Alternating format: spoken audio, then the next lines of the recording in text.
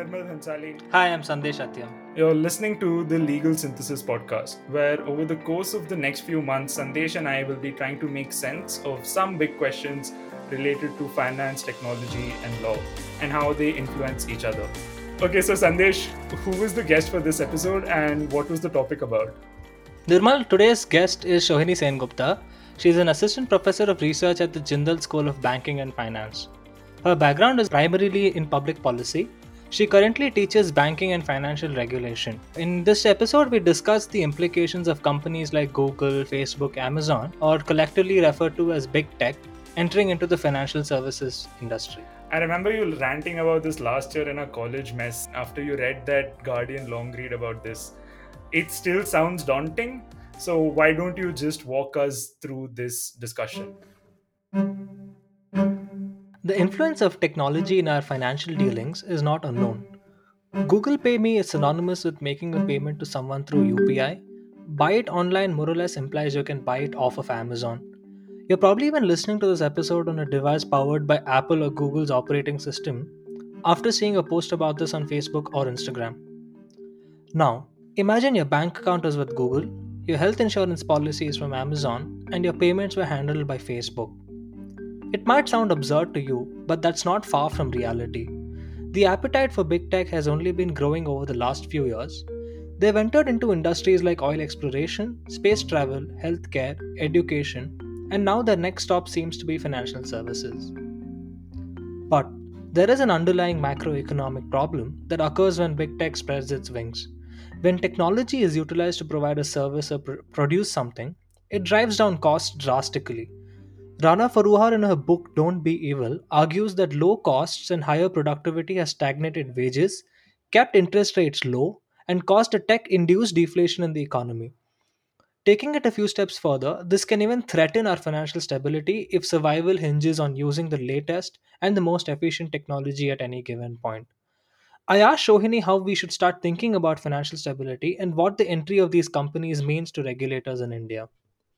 Okay, so this is a massive question. So maybe I'll start by telling you how I am sort of viewing the situation. So financial stability, number one, is a huge word to unpack. When you look at a country like India, we don't even have a legislation telling us exactly what financial stability means. For the banking sector, it means something different.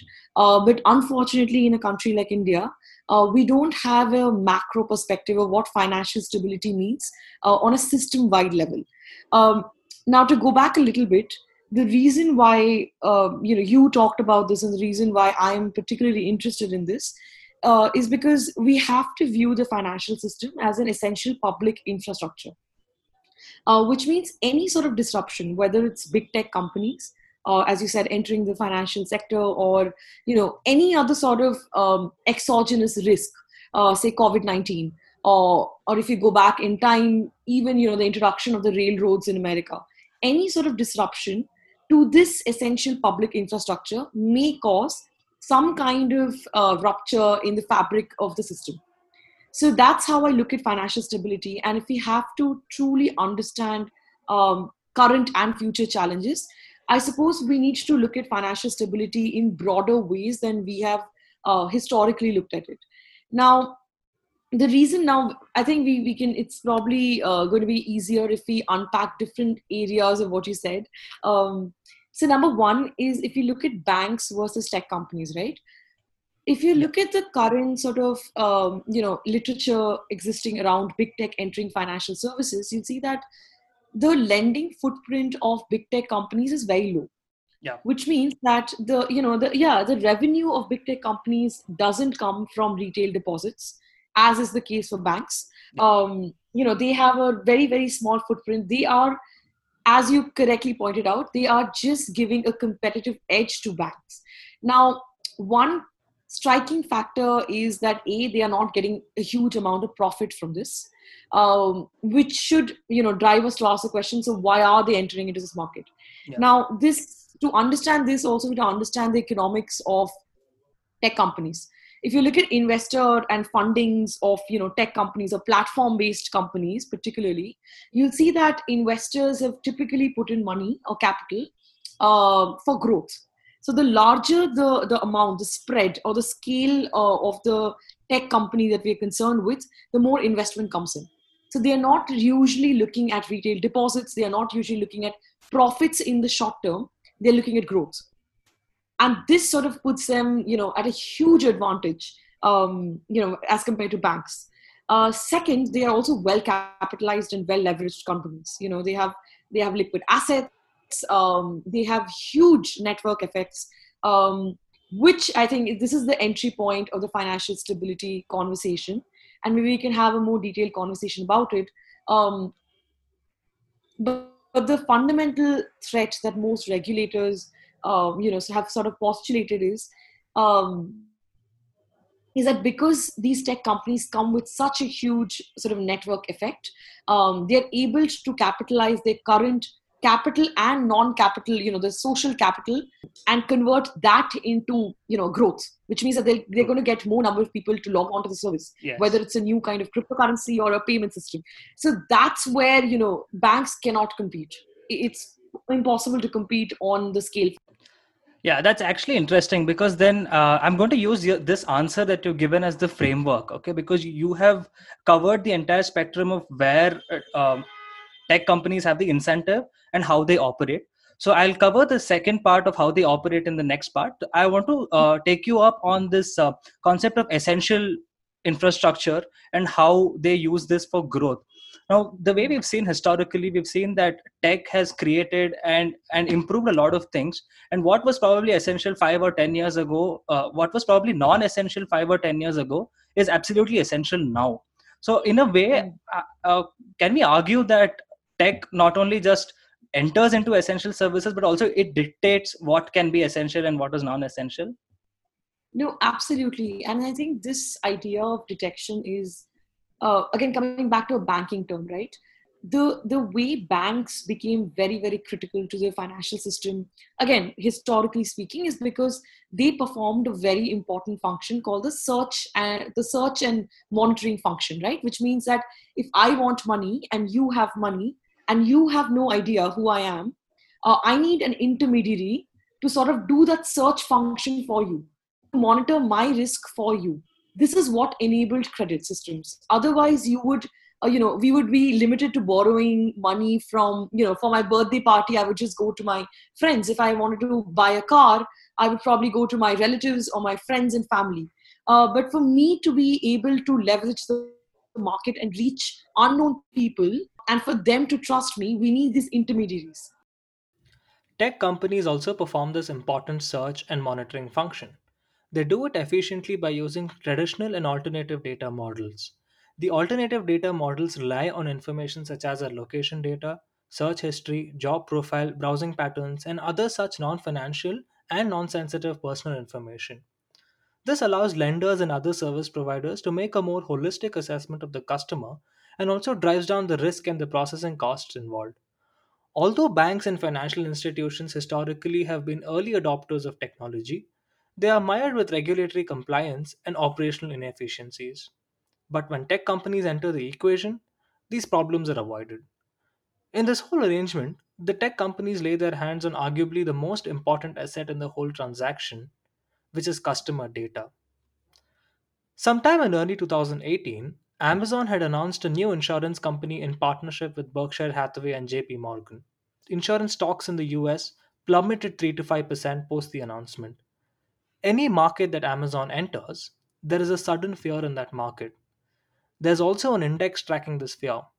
It's called Death by Amazon. This begs the question, what is the fear?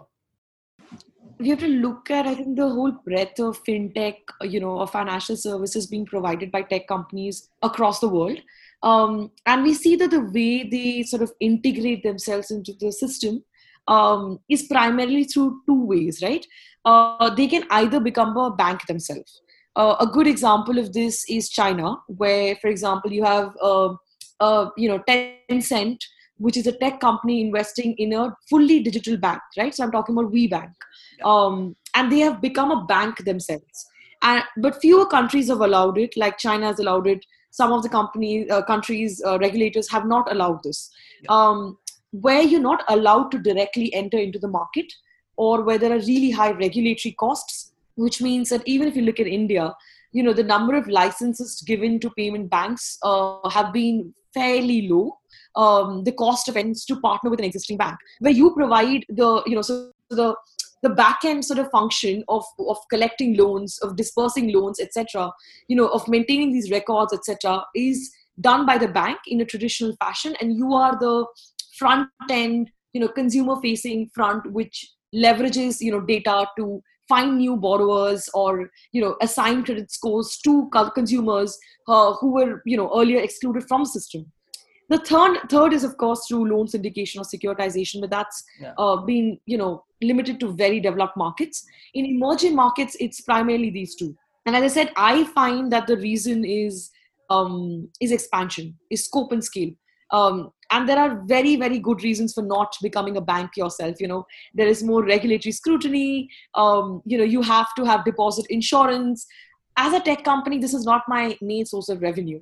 Yeah. So apart from getting data, I don't see any economic sense for tech companies to actually become banks unless regulators give a free pass, to become so. In the 2008 financial crisis, there were multiple loans given to less creditworthy borrowers, and these loans were converted into complex financial instruments and sold off to investors. Since banks were making huge profits through commissions from these sales, they wanted to sell more loans to investors. In the process, they sacrificed adequate due diligence on borrowers, lent to customers even though they could not pay back, and did not worry about the consequences. This act of taking more risk at the cost of others is called a moral hazard.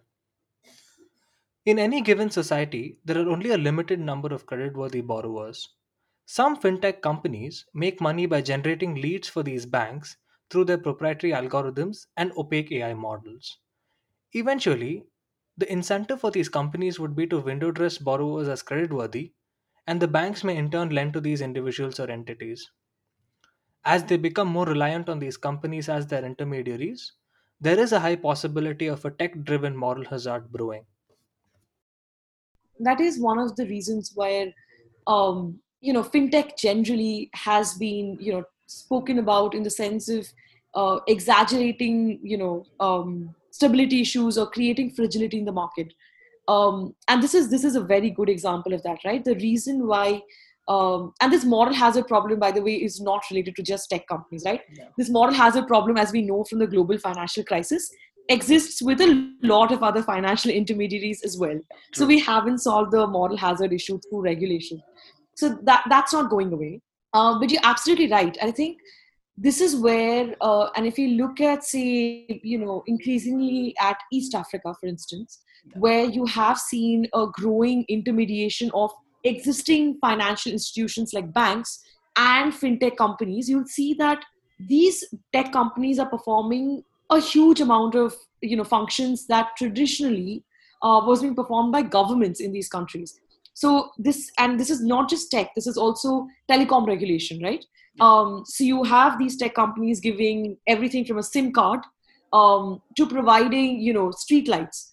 So if you look at the example of Huawei in Africa, in a lot of countries, they have invested in road and other infrastructure. Now, there are two reasons for doing so. One is that they're providing data to the government, which, arguably there are many papers that have said that this is directly contributing towards surveillance. But for their own purposes, it also gives them critical data about the people that they are lending, payment services to.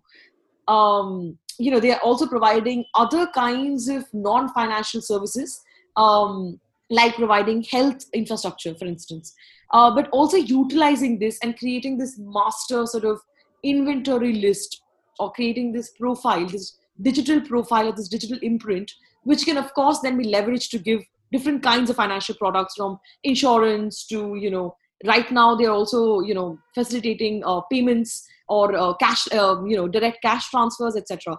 So once you create that sort of data bank, you can leverage it for any purpose. And we're seeing this increasingly in countries, as you rightly pointed out, where there has been a market gap.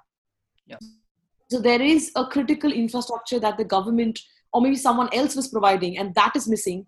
And this is where you enter as a tech company. And this kind of over reliance is, of course, a matter of concern. And this is where I think, I mean, regulation is a part of the answer, but also keeping an open market where you sort of are allowing other kinds of non-network based, platforms to take over is also very, very critical. Apart from just becoming a moral hazard, another risk that comes along when institutions such as banks overly rely on them is that they become systemically important, or in simple terms, too big to fail. This is another concept that became mainstream after the 2008 financial crisis. Banks such as JP Morgan, Goldman Sachs, and Bank of America were bailed out by the US government, stating that they were too big to fail. So, what does this mean exactly? An institution that has been given a too big to fail status means that it is so deeply ingrained into its economy and the financial system that its failure would lead to disastrous consequences to the economy. Big tech now wields the power to decide what can be essential. With the way things seem to be going, they can soon become entrenched into the financial system. Their efficient search and monitoring function, their data processing powers, and their analytic capabilities have the potential to make these companies a necessary and an unavoidable financial intermediary to sustain the existence of a robust financial system. In 2017, using the example of the failure of Okrity Bank in Russia, Shohini had written a piece for the First Post arguing that giving an institution the tag of too big to fail dooms that institution to fail. She called it a self fulfilling prophecy. Again, it's an interesting sort of. I mean, again, there are multiple scholars who've said this, and again, this is not related to just the financial system. This relates to any sort of system or any sort of function, or an institution that deems or is tagged as a systemically important institution. When you get that tag, essentially you're signaling to the market, or the regulator is signaling to the market, that this is so big that we will not allow them to fail. So for example, and this doesn't need to be a formalistic mechanism, right?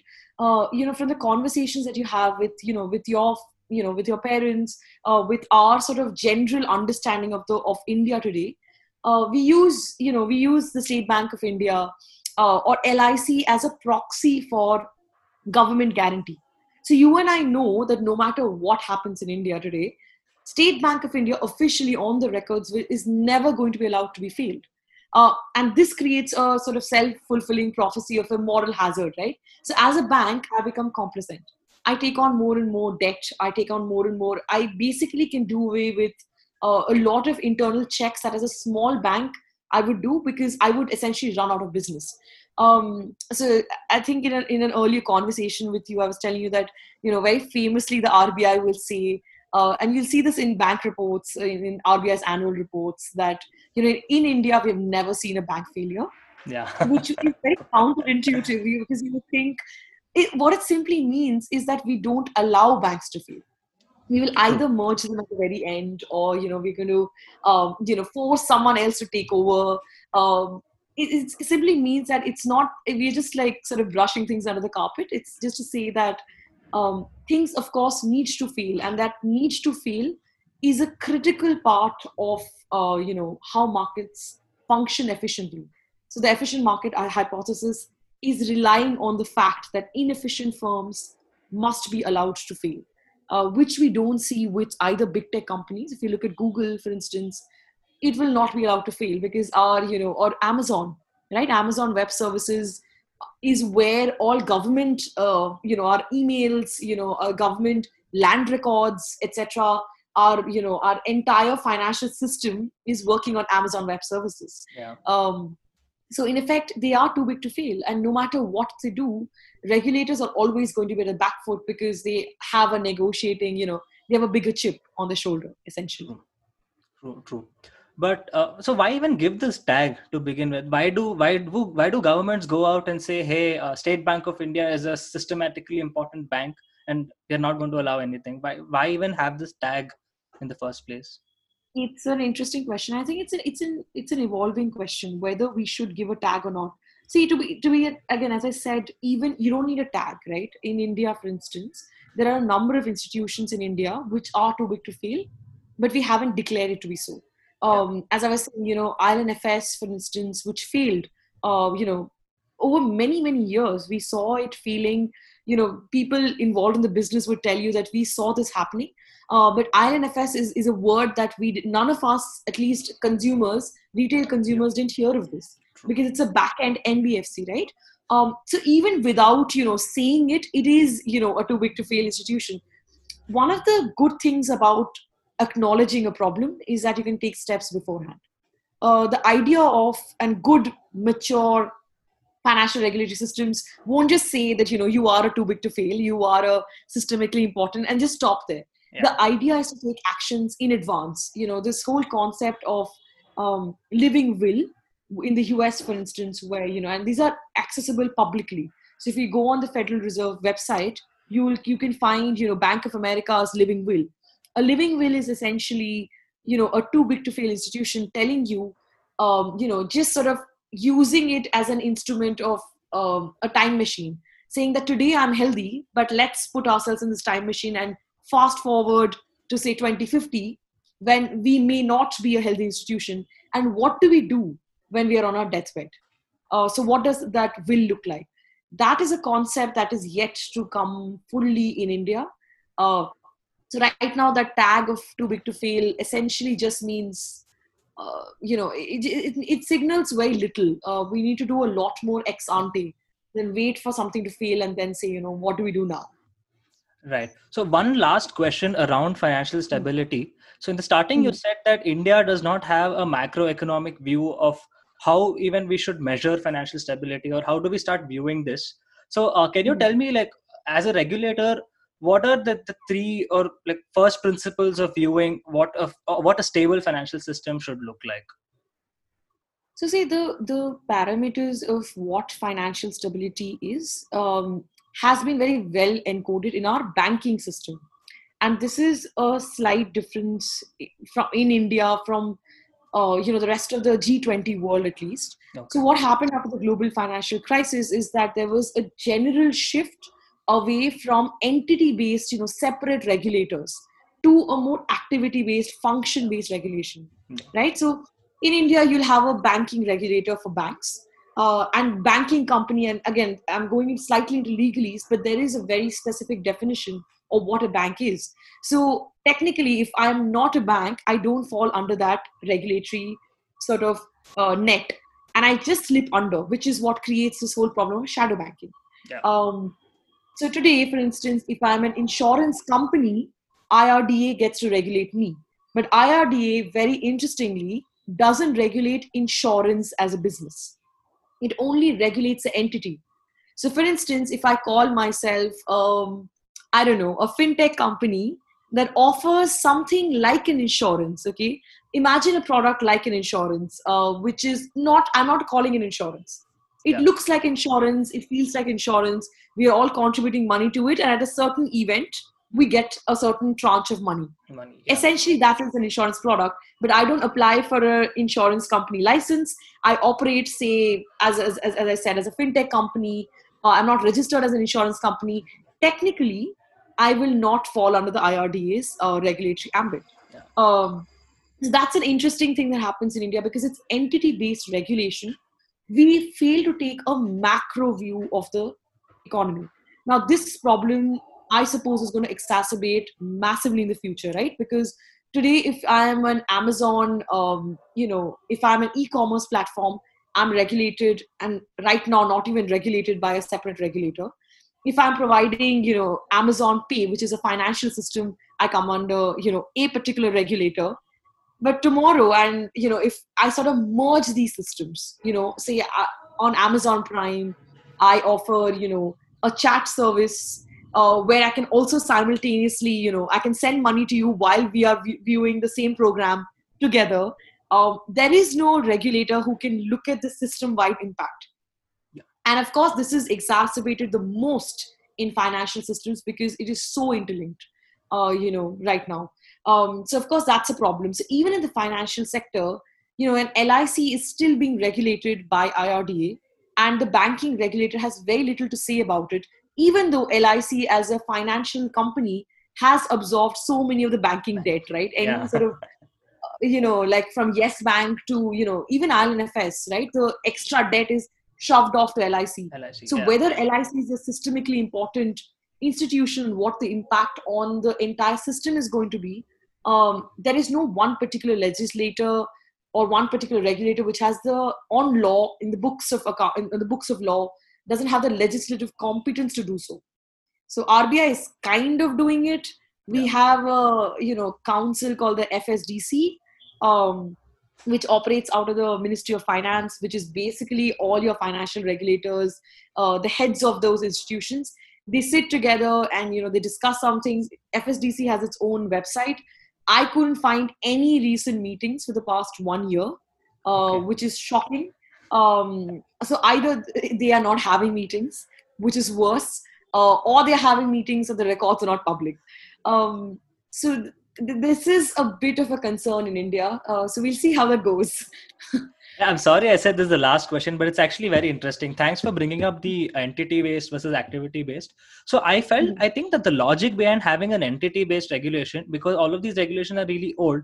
So I guess Mhm. that the logic behind is that if you want to conduct these activities, you have to be an entity conducting these activities. So assuming that I want to sell insurance, then I have to be an insurance company to sell insurance. But Mhm. therefore the logic is that tomorrow if anyone has plans of selling insurance, then I think the expectation is that you have to go get an IRDA license before you can start selling insurance, and if they don't, then they can probably be penalized.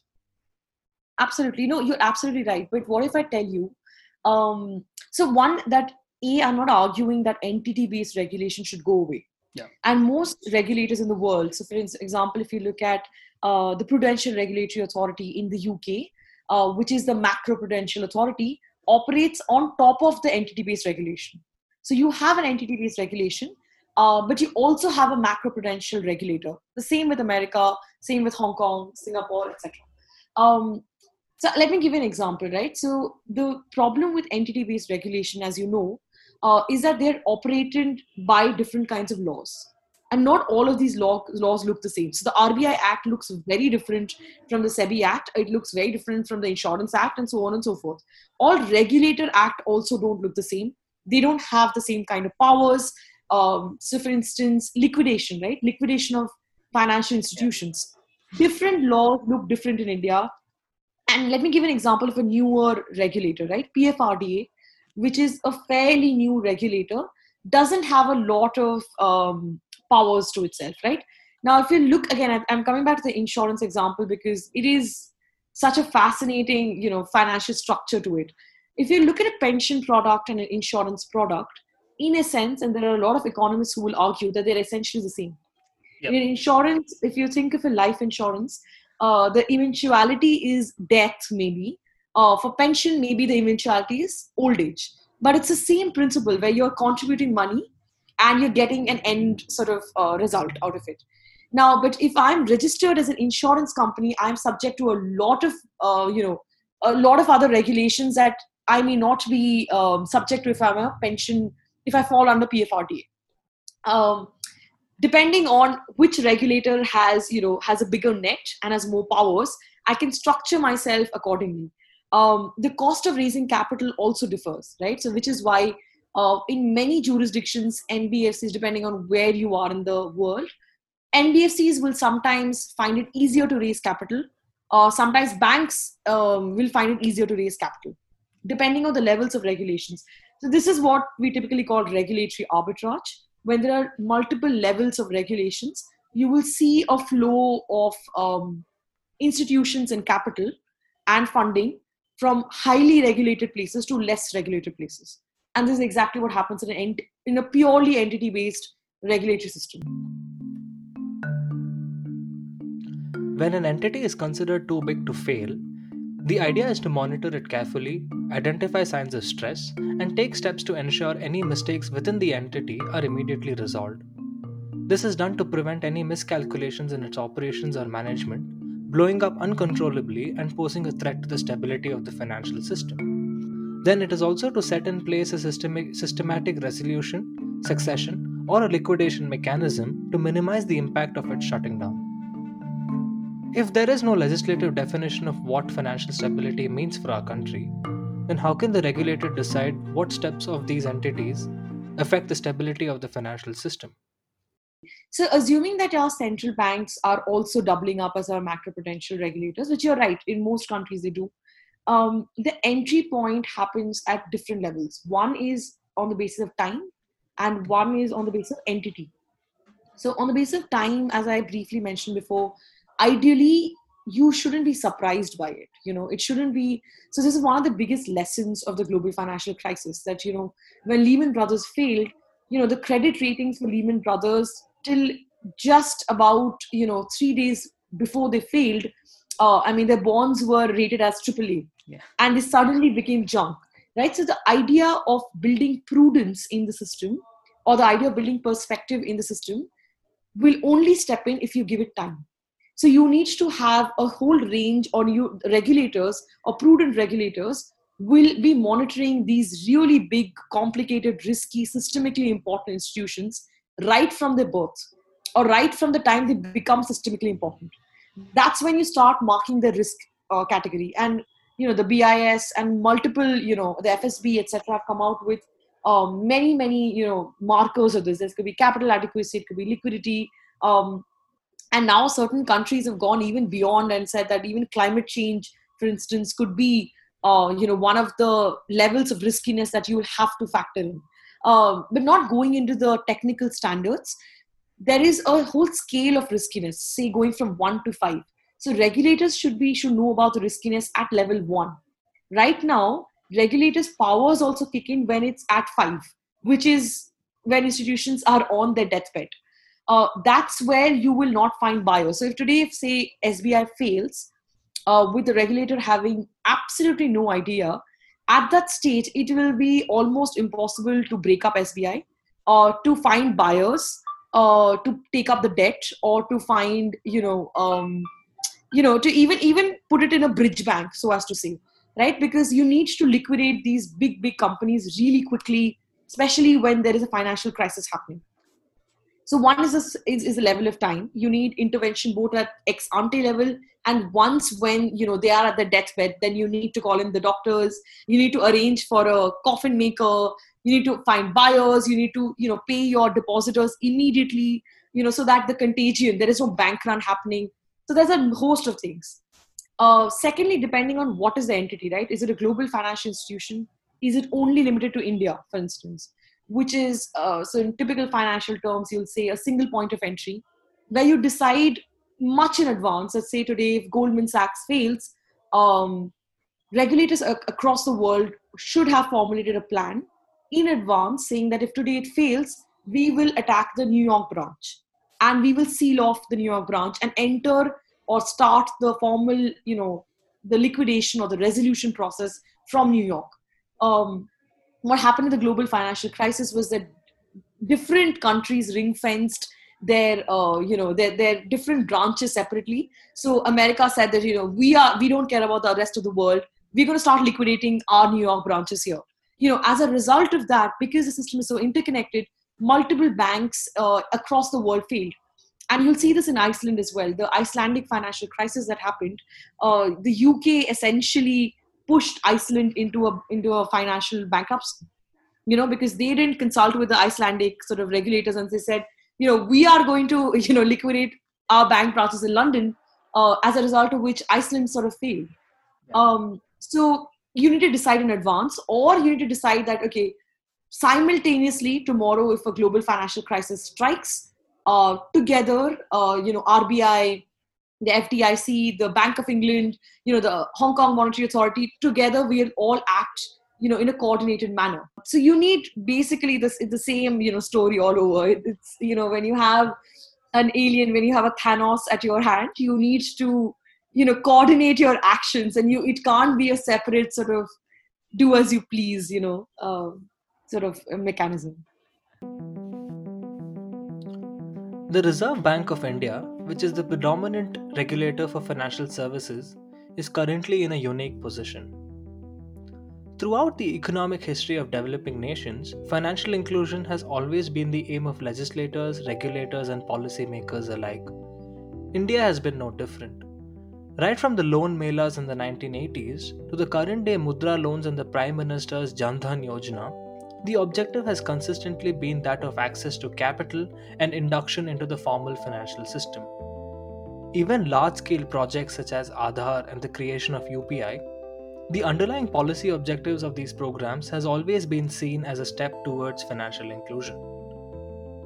Various studies by the Financial Stability Board and the Bank of International Settlements have shown that the giant technology corporations have entered into financial services under the garb of financial inclusion. Even in India, the three largest payment services providers, Google Pay, Paytm, and PhonePe, are backed by giant multi billion dollar corporations. These companies have the capacity to plug the critical and necessary gap in access to finance today. They also have the ability to become too big to fail too quickly. Every approval granted to big tech is nothing short of a tightrope walk for the RBI. So yeah, I wanted to talk to you about the unique position RBI is in. So Hmm. in an earlier conversation we were having, you said that see the financial system in the country is so bad that tech companies actually have a chip on their shoulder. They can enter and they can say, for example, assuming Google wants an NBFC license tomorrow, it can say that, hey, I am dominant in payments and I can leverage this and provide a major part of your country with cheap, good loans. Can I Hmm. get an NBFC license? So what should the central bank do? It has to balance financial inclusion. At the same time, it has to ensure that the existing financial system cannot be threatened by a big tech company, and this is possible if they give Google a license to bank. So the question I'm getting at is, what should the RBI keep in mind while trying to strike this balance? I think RBI sort of, I think again, this is not just an India specific problem. I think this is an emerging market specific problem. As we started our conversation with, whenever there is a gap in the market where, your traditional operators in most of these emerging countries, post, in your post colonization phase, it has been a heavy sort of government handed market, right? So most of the banks in the South Asian region, and even in Africa, for instance, there has been a lot of government involvement in providing the financial infrastructure. So it could be your credit registries, it could be your stock markets, it could be even banks themselves. So you'll see governments having a huge role. Now, financial inclusion is fortunately and unfortunately both a buzzword for A, getting funding, and B, entering markets. Um, and I just want to give you a very small, sort of example, right? So, for example, in earlier this year, Goldman Sachs joined a $55 million funding round in a South African fintech startup called Jumo. Okay. And this is not just in South Africa. There is, there's a multiple other companies as well where there is this other sort of fintech company in operating in 14 other African countries where there has been a huge amount of Chinese tech investor funding. This is there in M-Pesa. This is there in anything. If you look at telecom regulation startups, if you look at fintech startups, startups, big tech has entered not just in financial services. As I said, it's a multiple headed hydra. It's entered from a multiple sort of extraction and control of user data. When regulators are typically looking at it, one way is to allow these financial firms to solve for a critical gap in the market. You give them certain licenses and you keep them under regulatory ambit. That's one part of it. The second part of it is a broader question about consumer protection, right? So when I speak about extraction and control of user data, we also have to realize that there are certain regulatory limitations as well. So, for example, a very easy thing to say about regulating big tech companies is that let's have a robust data protection law. But as we know, there are fundamental limitations to regulation as well. And this cannot just be a conversation about regulation. Of course, regulators have to be nimble, have to understand that say, for example, a Google Pay in India is solving things that the regulator couldn't solve for, right? So if I want to send money to you seamlessly without involving a huge amount of cost, we have market operators like Google Pay or like Paytm, which are solving that problem for us. So that problem can only be solved if the regulator comes up and says, you know what, we are going to allow more competition, or we're going to come up with a government operated, counter to this. China again does this so well. So that's one way of going about it. The second way of going about it is to realize what these problems are.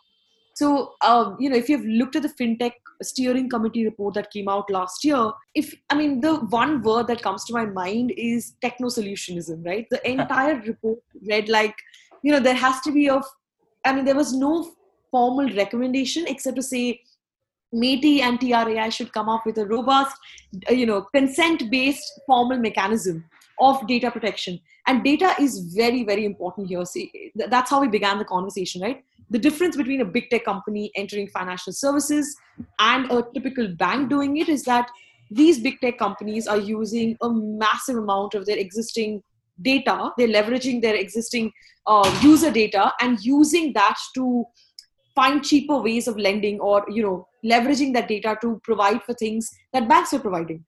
So data is a critical component of this. The problem again with financial regulation is that this is, as a regulatory space, very separate from your other kinds of regulation, right? So when we talk about data protection, you will not see any mention of finance in the entire gamut of data protection conversation. Yeah. We have not reached there.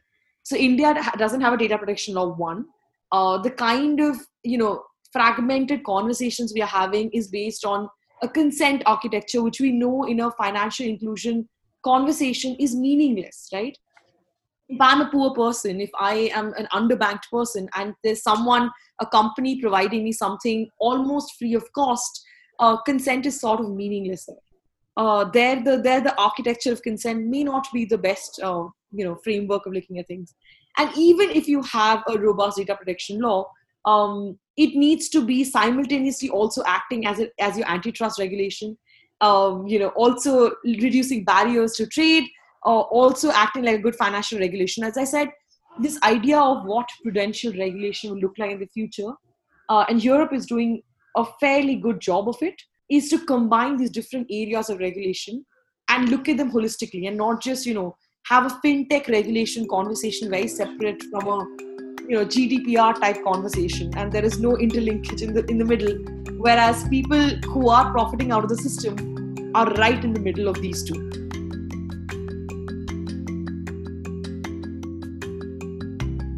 So that was the end of the discussion about big tech and financial stability. I'm here to point out that while these companies already have a presence in our market, increasingly they're trying to expand in different ways. I'm sure you would have noted how some of the biggest tech companies are investing or partnering with the largest telecom provider, Jio. There seem to be reports that they might be willing to partner up with other companies as well. I hope by the end of this episode, you have a framework of the kind of issues to look out for in the future. Thank you so much for listening. Let us know what you thought about this episode. What are your thoughts about big tech and this particular situation that we are currently in? And don't forget to share.